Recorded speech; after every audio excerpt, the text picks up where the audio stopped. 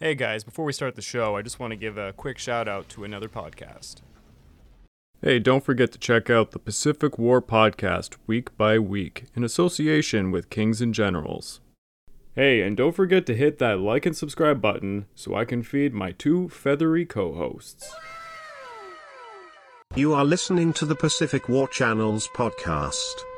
If you wish to see the video version of these podcasts, go to the Pacific War Channel on YouTube.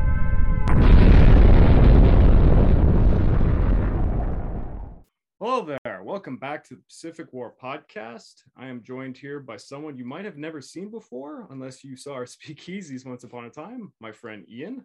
Hi there. Who I just realized didn't ask you if I should be using your real name or not in this podcast. So you will be doxxed by the Kings and Generals community. This is yet again a kind of pilot series that we're doing where we are simply doing podcasts on any given subject. And I chose to attack many of the questions that were launched at me by the Kings and Generals Discord community. So last episode was, what if Japan attacked the Soviet Union during Operation Barbarossa? Shut the fuck up.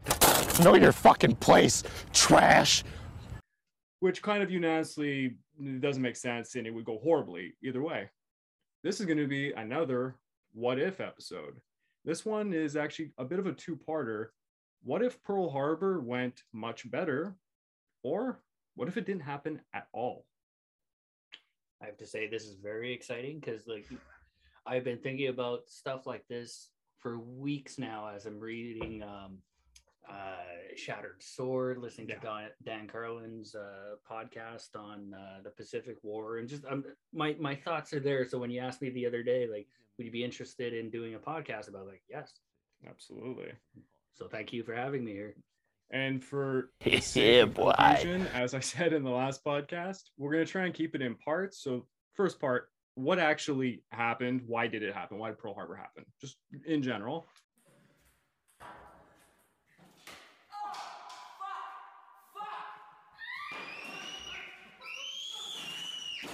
Second part, what do we think in this kind of alternate what if scenario will happen? And in the end, the third part, generally, how does history even look after whatever we've said, which is probably going to go down the rabbit hole. So, yeah. A lot of hypotheticals, it's to going to play go around. It's a very fun topic. It's going to go fully down the rabbit hole. But here, I'll leave it to whenever you deal with the hypotheticals, you have to. I'll leave it to my guest. What do you know about Pearl Harbor? Why it happened? Anything you can say. Logistics, damage. Popular consensus is the raid on Pearl Harbor was to deliver a knockout blow to the Americans early on, giving Japan, in Yamamoto's mind, 6 months free reign on the Pacific to shore up the defensive line in the Pacific, circle around the home islands, create that defensive barrier, separating the home islands from the Pacific itself and having room to move around and thus being able to focus on their expansion into Asia itself and get those key resources that we all know that they need. Yeah, because that was, the crux of it. How do you go into a place like the Dutch East Indies and take all those resources and get away with it? Well, you can't really. You have to neutralize any possible threats to this incursion. And that means Britain, and it does mean the United States. And they hit the States first, fleet-wise. They hit the Americans first at Pearl, but they also hit the British not long after. It was actually simultaneous. Yeah. Technically, they hit Malaya first. It was the 8th, I believe, that they took on. Well, because there's a time zone difference too, by 12 hours. Prince of Wales, or that's a bit after. Okay. Prince of Wales is a little bit. I'm thinking about that first naval engagement where it was just pure aircraft taken down. But that is the Prince of Wales. Yeah. The Prince of Wales got. That was Prince of Wales C getting wrecked. Yeah. But I'll give the audience a little bit of tidbit information. Maybe you didn't know. Well, there was a spy in Pearl Harbor. Actually, a few spies, but the main one, the kind of James Bond, if you will, was Takeo Yoshikawa, making sure. Yeah, that's the way you spell his name. I have notes here, people, because we need them sometimes. And he was reporting every single week, what ships are in the docks, where are they docked, how are they docked. Like, for instance, the battleships were actually positioned right beside each other. So whatever ship was inside, the Japanese are like, okay, we have to actually bomb that. The ship's on the outside, we have to torpedo that. Just most importantly, are the carriers there? Because that's the information Yamamoto wanted. And they weren't, and they knew it.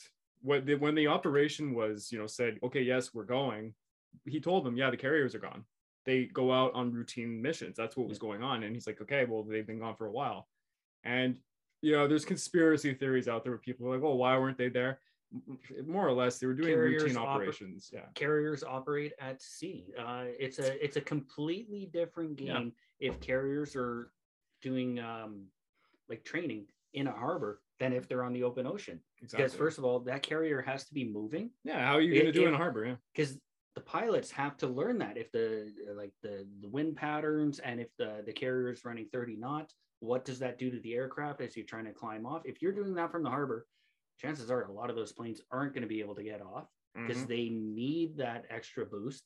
And so of course they come into harbor, get refueled, refitted with more supplies, give the pilots a day or two R&R. Pretty much. And it's not like a battleship where, you could still be running tests and that on in the harbor. You're like, sure, maintaining the fundamentals of inside the craft. And also you don't want to use fuel. Although the United States is not running low on fuel any which way. For the it's very important that we start this podcast off with identifying the States as a juggernaut. Yeah. They are not short on supplies. They're the ones providing the fuel to Japan that they just cut off, which is the reason for Pearl Harbor, is because of the massive amounts of embargoes that FDR has put on, freezing Japanese assets, getting the Dutch to do the same thing to them, which was, I see what you did, FDR. Like FDR was pushing he was coy. He was pushing him to war. Like it's not an argument. Like that was the purpose of what he was doing. Which is ironic because his platform for getting elected that time was publicly was no American boots will fight in this war. Yeah. Just like the war in Iraq was to fund WMDs. That's me winking at the camera. But the objectives of Yamamoto's plan was, as Ian had already said, to prevent the U.S. Pacific Fleet for at least 6 months, just bide that time so you can get all those resources. It's the whole Nanshinran strategy, go south and get everything. But other than that, they have to build up a defensive barrier and all the territories they're taking. It's going to take a long time, and they don't do a outstanding job, I would say, in the time that they're given.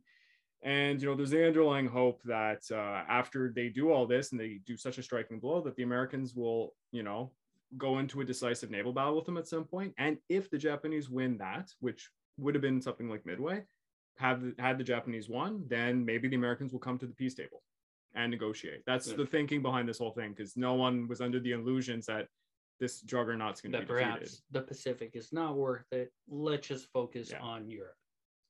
And that's well, I guess I have to mention, so what actually happened at Pearl Harbor. 21 ships were, damaged. Some of them were unsalvageable. All the battleships were knocked out for certain amounts of months of time. So more or less, they completed their objectives spot on. The carriers were not really the objective. It was to hit the battleships because they had pretty terrible thinking at the time. It was to hit the surface fleet. Yeah. Because the thinking was still the old big guns club, like, oh, it's battleships that are going to make the world. Everyone was still practicing the Mahan Doctrine in this part of the world. Yeah. And Yamamoto got the go-ahead to use his carriers, but no one had faith in it. Back in Japan, they didn't think he was gonna pull it off. What was the chances of Pearl Harbor being a success? They said it was like 40%. Well, if you look at the amount of aircraft they lost, which in the first wave they hardly lost anything. It's like eight planes. It was such a surprise. Yeah. Second wave, they lose like 20 or something. I think it's like 29 aircraft they lose. And for someone like Nagumo's controlling operations, he's like, okay, they're alert now. We don't know where the aircraft carriers are. They are most likely hunting us and such. The anti-aircraft American submarines are in the area. Yeah. Of course, Americans have submarines around Pearl. The anti-aircraft guns are now proving to be more effective. The shore-based ones. Yeah, they're waking up. Yeah. So And these are the big AA guns. They're armed to the teeth. 40 millimeter flat guns. Hawaii was armed to the teeth. They had 50,000 regular servicemen there. They had tank battalion. They had everything that they needed in case of an invasion, which never is possible. It's impossible to invade Hawaii from Japan's point of view.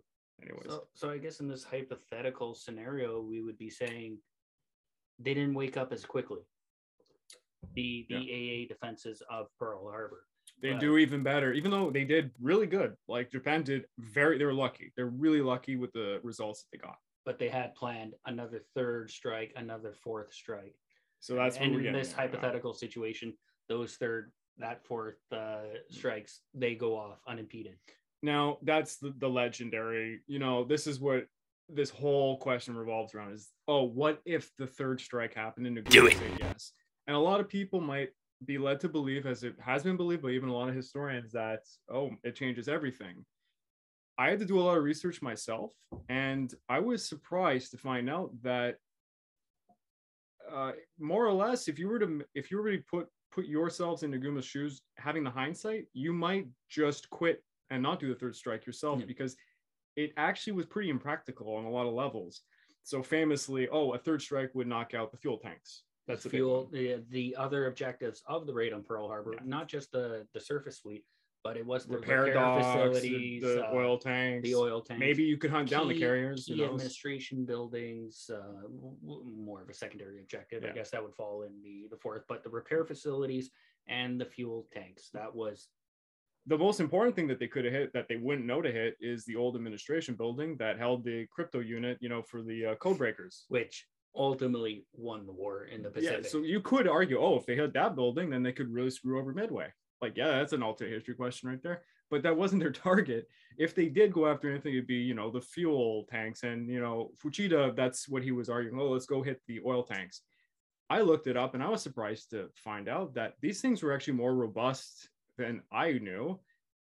They're not going to be strafed down. They wouldn't cause a fire if you strafe them. They'd have to be bombed by light bombers, because the Japanese don't have heavy bombers there. It's impossible. It's not a Doolittle raid. So they'd be limited to 500,000-pound bombs. And if you hit one and you're successful, which is actually going to be a little difficult, it's going to send such a cloud in the air that you won't be getting another shot down on any of the other ones. At that point, you're hoping that it spreads. And it wouldn't. I read from one guy in a military forum. He said that the fire control teams in Pearl were trained in such a way, if one of these bad boys lit on fire, there was no way it was going to catch the other ones. And that's what really shocked me, because I thought this whole conversation would be third wave. It's a knockout blow. The Pacific Fleet's going to have to pull back to the coast, the United States. And this is really bad situation. But looking at it on paper, it's like, how much more damage could they have done to the ships? Because they're in a shallow dry dock. They're not sinking into the ocean.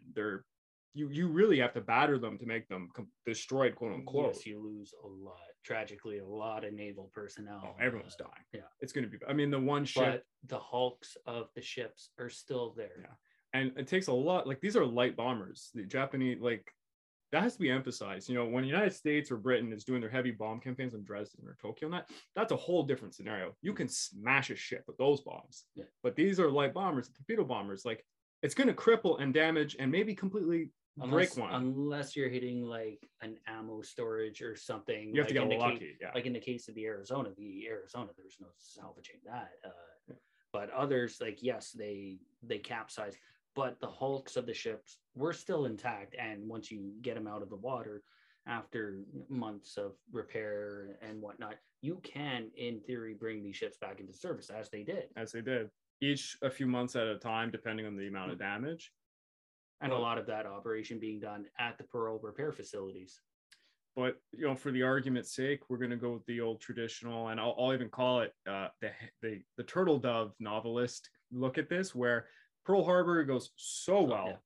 The absolute best case scenario. Magic. How did the Japanese say it? The gods of the rising sun are on their side. Amaterasu was just raining hell on the. I can't go as far as to say that all the ships are somehow completely destroyed. That doesn't make sense. They're not. They already effectively did. They're wiped out for a year instead of 6 months. In this scenario, they will come back. unless those repair facilities are damaged or taken out of commission. I even looked that up too. Apparently those things they're steel structures. They won't be hit by lead. Like the lead bombs are going to crash and they can get repaired in a matter of days, if not weeks. So it's not going to work. And if it's one thing the Americans proved this stage of the war is their repair crews are on point. Yeah. I just want to bring up, like, I know this is later on, but the Yorktown after Coral Sea goes to Pearl, they temporary fix it, and as they go into Midway, they have few hundred repair guys, or I call them repair guys, but engineers and that on the ship, still fixing it as the battle's going on, still fixing it, keeping it operational. Like, this is the determination of the American Navy at the time. And I'm already hearing the cries in the comment section. Look, you guys got to know one thing when we're saying all this, like, there's no magic here. I have to base this off realism. Or are you going to say, oh, they're going to invade the island? Like, they can't invade the island. There's 50,000 regular troops in Hawaii. It's a pillbox of its own. The Japanese have all their divisions are caught up in the Nanshinran, plan in Malaya, in the Philippines and such. So that's not happening. Even the American paranoia of the Japanese descendants living on the island would rise up and conquer the island for them and take up arms against their American fifth colonists are not going to win this either, even though it's like an 80% Japanese population, I guess. Yes, but a majority of these families, like, they've been there for a couple generations and you've just attacked them and their businesses and the boats that they probably own in those private harbors. Like, yeah, it's not going to happen. But so anyways, we're going to say that Pearl Harbor goes even more outstandingly. And let's say they even get, let's say the Enterprise gets hit. Enterprise comes in because the third wave. Enterprise could have hit them. That's another hypothetical. Like, the Enterprise gets knocked out. Is in the area and he doesn't engage. Well, there's still the Hornet out there. There's still the Lexington, the Yorktown. Yeah, so let's say Pearl Harbor, they get a carrier. I can't give them one carrier because it's just so. This also I know, but like the first carrier for them to lose, Easy E. It's crushing. But it doesn't have the reputation at this point. I mean, it hasn't survived the entire war and become the most decorated ship in the U.S. naval history. But so we're gonna say Easy E gets hit, and I mean that you get no better than that. How does this change? Greater scheme of things, it's 6 months. It's instead of 6 months, it's about a year. But the only thing that I could see changing is Roosevelt's command to Nimitz when he arrived at Pearl. You get your carriers out into the Pacific, and you don't come back until you have a victory. I mean, perhaps that would change because now all of a sudden that's not looking too easy to do. Yeah. I mean, it wasn't easy with what they had. They were fighting, I mean, the Doolittle raid's not happening. Yeah, the Enterprise had to help. Yeah. They were escorting. Yeah. So that Doolittle raid, I guess, wouldn't happen. And the psychological effect of the Doolittle raid. Unless, like, desperation kicks in and they go ahead without it. I mean, technically, they didn't need the Enterprise to launch the aircraft. In hindsight, it didn't. It was smooth sailing to that point, and that's then ballsy if they do that. That's super ballsy. Would they can't? They have no offensive. But that is how desperate are they? They're relying on public win. Yeah, they're relying only on a screening force of destroyers. That would be terrifying. It's terrifying, but in desperate times, And I don't think like the Saratoga couldn't possibly. It's not fast enough. It's that's an old ship that's along the lines of the Lexington. Does not have the maneuverability, the speed. Wasp is going to take a long time to get over and into the Pacific. I don't know if the Doolittle raid. I mean, yeah, maybe if they put the balls to the wall and they're going to do it sneak like they were and just hope to God they don't get attacked, which is risking it. I mean, they were risking both carriers, mind you, doing what they did. I think it's too much of a stretch imagining that the Enterprise would be there. Yeah. For the third and the fourth.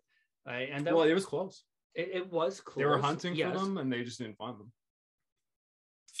They actually found American destroyers and attacked them slightly, thinking they were the Japanese, because reconnaissance is really, really woof for both sides. Man, World War II reconnaissance planes in the Pacific, it's outstanding. The stories of like oil tankers being misidentified as carriers and stuff. Absolutely. Well, because it's not like, we're a little spoiled in, the modern age here with their video games and that. And when you're playing an RTS as an example, like, okay, that guy's red, I'm blue. I know that's the enemy. It wasn't like that. The fog of war was real. Yeah. You had to have been able to identify that ship, and a lot of ships look alike. I'm not going to lie, and I think the audience is already realizing this. The reason why I made this particular podcast like a 2-questioner is because the idea that Pearl Harbor goes much better almost changes nothing. It really just prolongs all the same operations. Like, okay, maybe Doolittle raid doesn't happen, but some kind of midway situation, because a decisive naval victory is only thing Yamamoto's thinking of after Pearl Harbor. He needs it. It's going to happen. It's going to look different. We don't know what time period is going to happen. The U.S. is going to have more carriers though, because it's going to be longer in the future. So WASP might be there. Who knows? And maybe Guadalcanal. It's a few months later on than it happens. I think ultimately the scenario would be just prolonged. Yeah. Like the same things would happen. Only thing I can think to say is situations like the Battle of Coral Sea, that whole operation by the Japanese, they had even more time in this scenario. So they got an extra few months. Maybe they're going to get some of the stuff close to Australia. So it's going to get scarier. Yeah, maybe actually, they get Ceylon. Port Moresby. Yeah. That's actually scary. It's going to threaten transport lines. But then again, when it came to merchant transport, Japanese were, sorry to say it, complete idiots. They didn't protect their own merchants transports, and they didn't raid the Allies enough. They know what they're doing. They honestly never thought about submarines. They had no. They did. It's just they thought the submarine was an offensive weapon, and they used the submarines in naval battles. Like the submarines were used against other military vessels. They had this, of all the things to have kind of like a samurai mentality about. It's weird to say. They thought it was like gross to attack merchant convoys, which is ironic since it's what defeated them. Basically, the American submarine force, when it pulls its shit together and fixes its torpedo issue, strangle them, just kills them. They can't transport any of the resources they get from the Dutch East Indies. So all the oil that they got, which they didn't really get much of because they didn't know how to get it out of the ground properly because everything was destroyed. And if you have to have an escort, like task force per convoy, they didn't do it. All of a sudden, you're losing resources in the Pacific to be fighting the main objective, like the main battle fleet of we're talking about Americans. We're talking about the same country that ended up using its destroyers to move its troops in the end. Yeah, like they really did. Not that they didn't think of things, but they didn't have the resources necessary to do things adequately. That's the problem. It's easy in hindsight to say, "Oh, well, that was ridiculous." Yeah, but like this is an empire of limited resources and limited capabilities. Yes, they had the most advanced navy of the world at the time, but they didn't have the capabilities of enhancing it. Yeah. Such as the Americans. The Americans, like, let's say the entire fleet is wiped out. They can start building a new one from scratch. And then they can build another one after that. Another one after that. They have that economic and they have the resources for it. I saw Japan cannot say the same. One guy summarized it really well. At a point in 1943, they start pulling carriers out every 2 months. A carrier or something on average. That's ridiculous. Look at 1945. How many carriers did the Americans? They're at like 60, 70 carriers. By technicality, like there's fleet carriers, there's light carriers, escort carriers. Like, there's all types, but they had almost 40 fleet carriers. Yeah. And the Japanese, how many carriers did they put out by 45? Yeah, it's not looking good. I think they put out 11. End of the day, they were at like I think max number, and this was the total war combined. It was like the mid-teens. It was like 16, 17. It wasn't looking good. They were even like converting super battleships into carriers at that time, the Shinano. So I think it's actually a little bit more boring to talk about, okay, Pearl Harbor goes so outstatically great. Like, how does that change greater things? What happens next? So what's more interesting is the other question that, and this comes straight from the KNG Discord community who pelted me with this one. Oh, what if Pearl Harbor just doesn't happen? And that's fascinating. This one's tricky to do. It's a lot more scenarios. Yeah. And the first thing I asked the people asking me this question, I said, okay, but why aren't they attacking Pearl? What are they doing? And they just said to me things like, oh, well, some of them said, well, they just focus on the Philippines, or no, they don't want to go to war with America. They're just going to go after the Dutch and the British to get the resources because that's the goal. It's the resources. It's not that easy. there's a good reason why they raided Pearl Harbor, and there's a good reason why they attacked the Philippines. The Philippines is right on the front step of the mainland islands, and just because you say you're neutral against one of your worst rivals who doesn't like you doesn't mean they're not going to attack you the moment they have a chance, or at least hinder you in every way. How many airfields and operations from from the Philippines, just the Philippines alone, with long range bombers, these like flying fortresses? It's just like, oh, we're looking at Formosa over there, that's Taiwan. Well, the flying fortresses weren't in commission at that point, but they still had they had long range bombers, like high altitude bombers at the time. Yeah, on well, they got their B-7, they got their B-17s with Doofus MacArthur, who's if they don't attack the Philippines, then MacArthur can actually raise the army he wants to raise. So good for him. But this is the question I kind of wanted to answer, because so many people ask me this. And I got to say, like, the scenario is hard to imagine that they don't attack Pearl Harbor. Yeah, it's because then you have the American surface fleet and the carrier fleet encroaching in as you're trying to take these key objectives for your resources. It would be like going after your main objective and then be hit in the back simultaneously. Like, that is it's almost suicide. All their plans of expansion would crumble. I even looked up, there's one guy who asked, I mean, it's actually it's a smart question. He said, what if they just performed a coup against the Dutch to get the oil? Because, you know, a big reason that this all happened was at the last minute when they were trying to purchase oil from the Dutch said no, because the Americans had talked to them and said, no, we're going to have a unilateral, you, the Dutch, the British, and us, we are not giving them the war supplies they need for the war in China.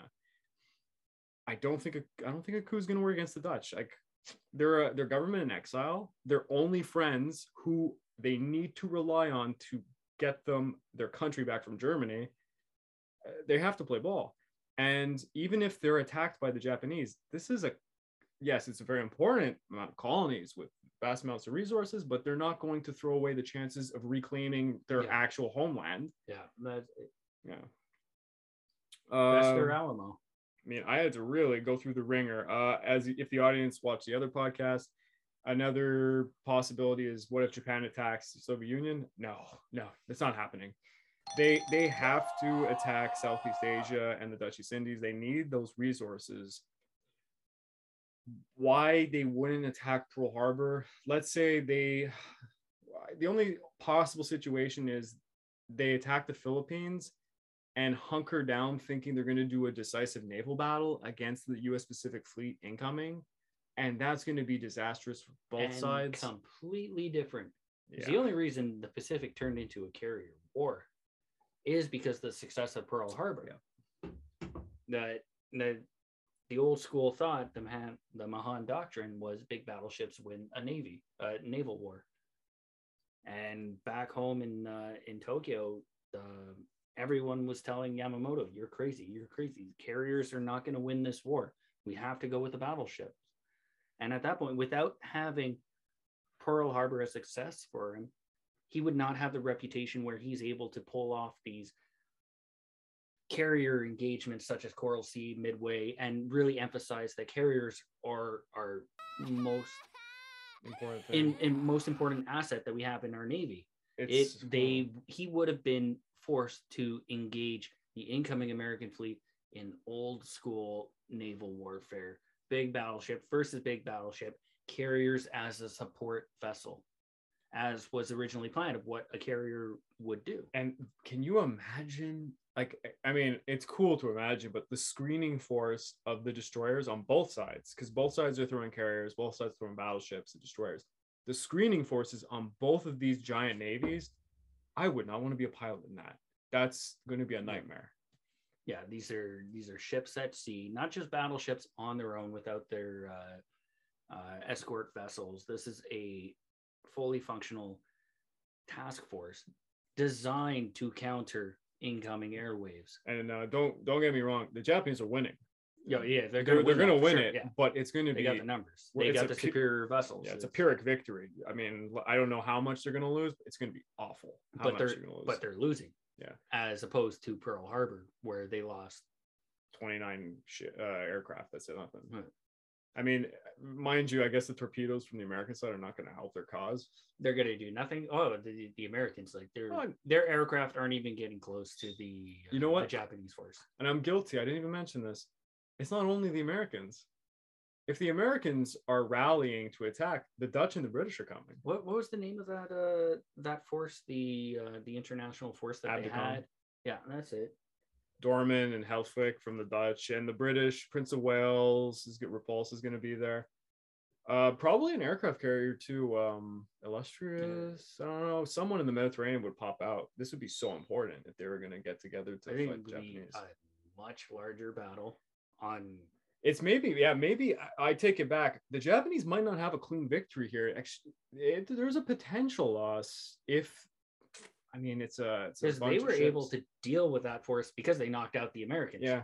So all of a sudden, that flank is secure. They don't have to worry about it for a few months, and then they were able to just roll up everything out. And they can't. They actually can attack all the places they want to attack if the American and all these fleets are coming at them. This is going to be a nightmare. All of a sudden, the Japs are looking here, looking there, like where, like Malaya. Maybe you have your forces in Malaya, but you're not landing forces in other places. The Philippines is super dangerous because, okay, yes, the Philippines is being surrounded and you're invading right now, but the American Pacific Fleet, the British and the Dutch are going to consolidate and attack you while you're around the Philippines. That's not fun, especially with the Philippines. I mean, if it's not a complete disaster and their aircrafts are still up, oof, that's really bad for you guys. And whatever Australia is throwing in the mix, because Australia, they have so many ships actually they could throw at this. Yeah, it would be a nightmare. But another one people, say is, what if America remained neutral magically? Which I don't think is a possibility. No, eventually they would go to war. It's Germany, too much happening on, they're by the back door in the backyard. Like, it's ridiculous. Okay, like somehow, like people even said this in the Discord interview. Okay, wait, they go around the Philippines intentionally, and they only attack the Dutch and the British, or just the Dutch, whatever you want. It's the same thing in the end. But then the Philippines is right there, and the U.S. Pacific Fleet is in the Philippines, most likely, right at your doorstep. Like you can't. You have to remember the Japanese mentality at the time that they were bringing salvation to the Orient. That not really, but we will liberate. They said that we will liberate. Dare I say the Asians from these Western invaders, these Western colonizers. It's you cannot, right there in the slogan, you cannot leave Philippines in the hands of the Americans. That, like, even though that they're neutral. I mean, technically they weren't at war with anyone else, but they still ended up invading. There's no way the Japanese would abide with the Philippines remaining in American hands. Not for long, anyways. I was going to bring this up at the very end of the podcast. I don't know if you know that one of my favorite YouTube channels is Alternate History Hub.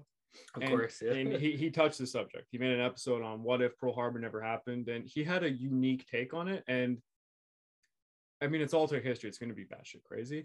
But I'll offer this as another example of what we're talking about. If the United States, and I mean magically, remains neutral, like this is beyond magic, this doesn't stop the Lend-Lease program.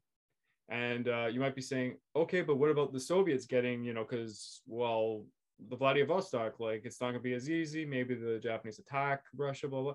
No, the Russians are getting Lend-Lease through the Persian corridor and other places. All the materials are now super steroided because the United States is not using them themselves. The United States is selling ships fully to Britain, to I don't think Russia would need them, to maybe Australia and stuff. Like, the United States is funding this entire war. And it's going to take longer for World War II. But as Alternate History Hub put it adequately, the Soviets are in an incredible position. Yeah, probably like by that point, they're already getting ready to bounce back Barbarossa. They're most likely, like, we're talking 1948, maybe World War II ends, and they've taken all of Germany instead of half of it.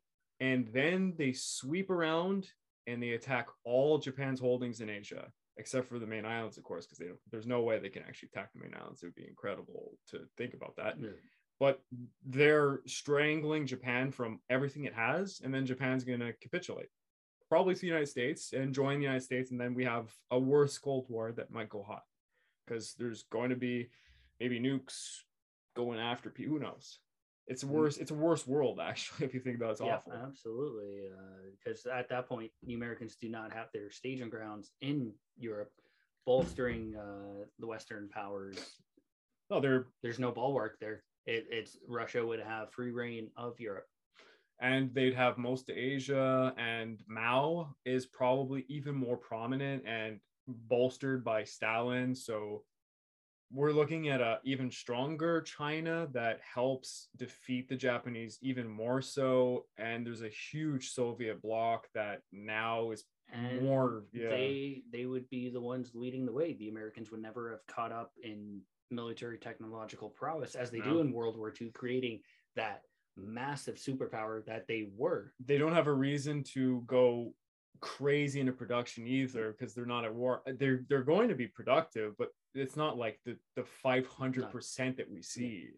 It's going to be a little different. In fact, when World War II ends, that's probably the wake-up call for America when they see the Soviet Union where it is. And Americans might be too late to catch up at that point. It's scary. It's a scary idea. And then Americans are probably going to be in Japan helping what is potentially, they're looking across the sea over in all of Korea is taken by the Soviets, all of Vietnam. Like maybe the Soviets stop in Malaysia and maybe we see like a Korean style war against the British. It's a crazy idea. Now we're dealing in crazy hypotheticals. And Churchill would never let Stalin have Malaysia and Singapore. So it'd be worse. It would be a worse Korean War, that's for sure. And I don't know how much more we can say about that. Do you have any thoughts on more alternate history kind of stuff? If Pearl Harbor doesn't happen,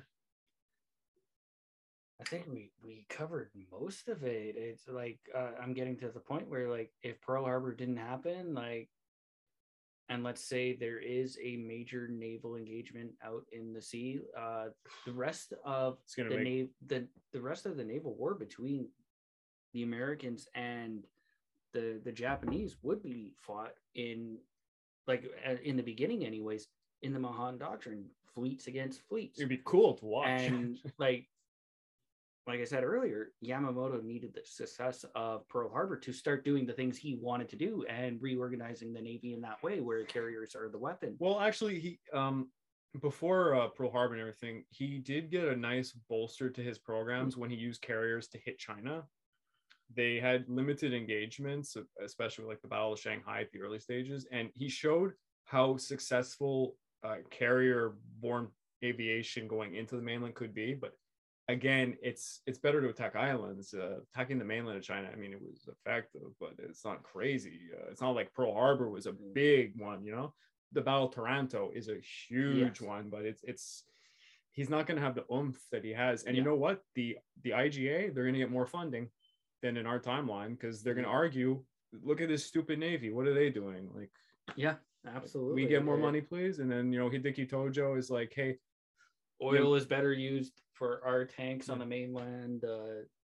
And Hideki Tojo, I just thought of this. If there's no Pearl Harbor, hey, Yamamoto, do you want to come have dinner over in the mainland islands? And Yamamoto's like, oh, for some reason says yes. And Hideki Tojo kills him. Yeah. Because he can get away with it.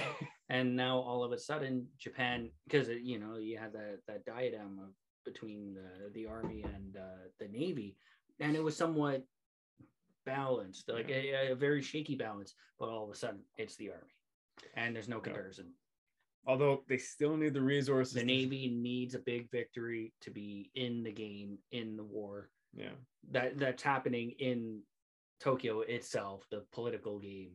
It's going to be so much worse. I mean, it's always cloak and daggers when it comes to the government of assassination, as they called it, but it's going to be even worse. If Yamamoto doesn't become the crowning prince he was, because his throat was going to get slit. He was sent out to sea on purpose by a higher up at one point because they knew they were going to kill him. God, it was the former commander of the Combined Fleet that sent him. Anyways, you know, yeah. But other than that, I mean, when you look at it and people are like, oh, you know, Japan lost the Pacific War the moment it started it, and it's true. But if you actually look at the options that they had, it wasn't so stupid, the things that they did.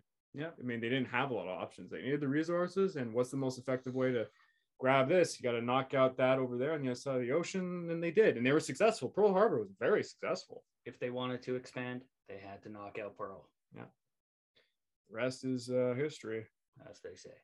And we are not about to simply, because of the logistics of this, just record the next podcast 10 minutes from now and leave all the same beer cans on the same table so people will notice. Julian!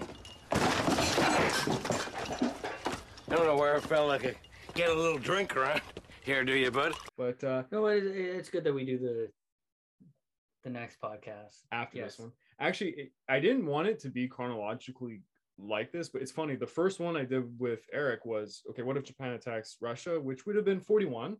And then we have this Pearl Harbor one, which is 41. But the next podcast, and the exciting one, is what if Japan won the Battle of Midway? And we can't do that without this hypothetical of pretty Pearl much. Harbor, it actually goes hand in hand. Because it's going to go hand in hand, and we're going to see a whole different outcome.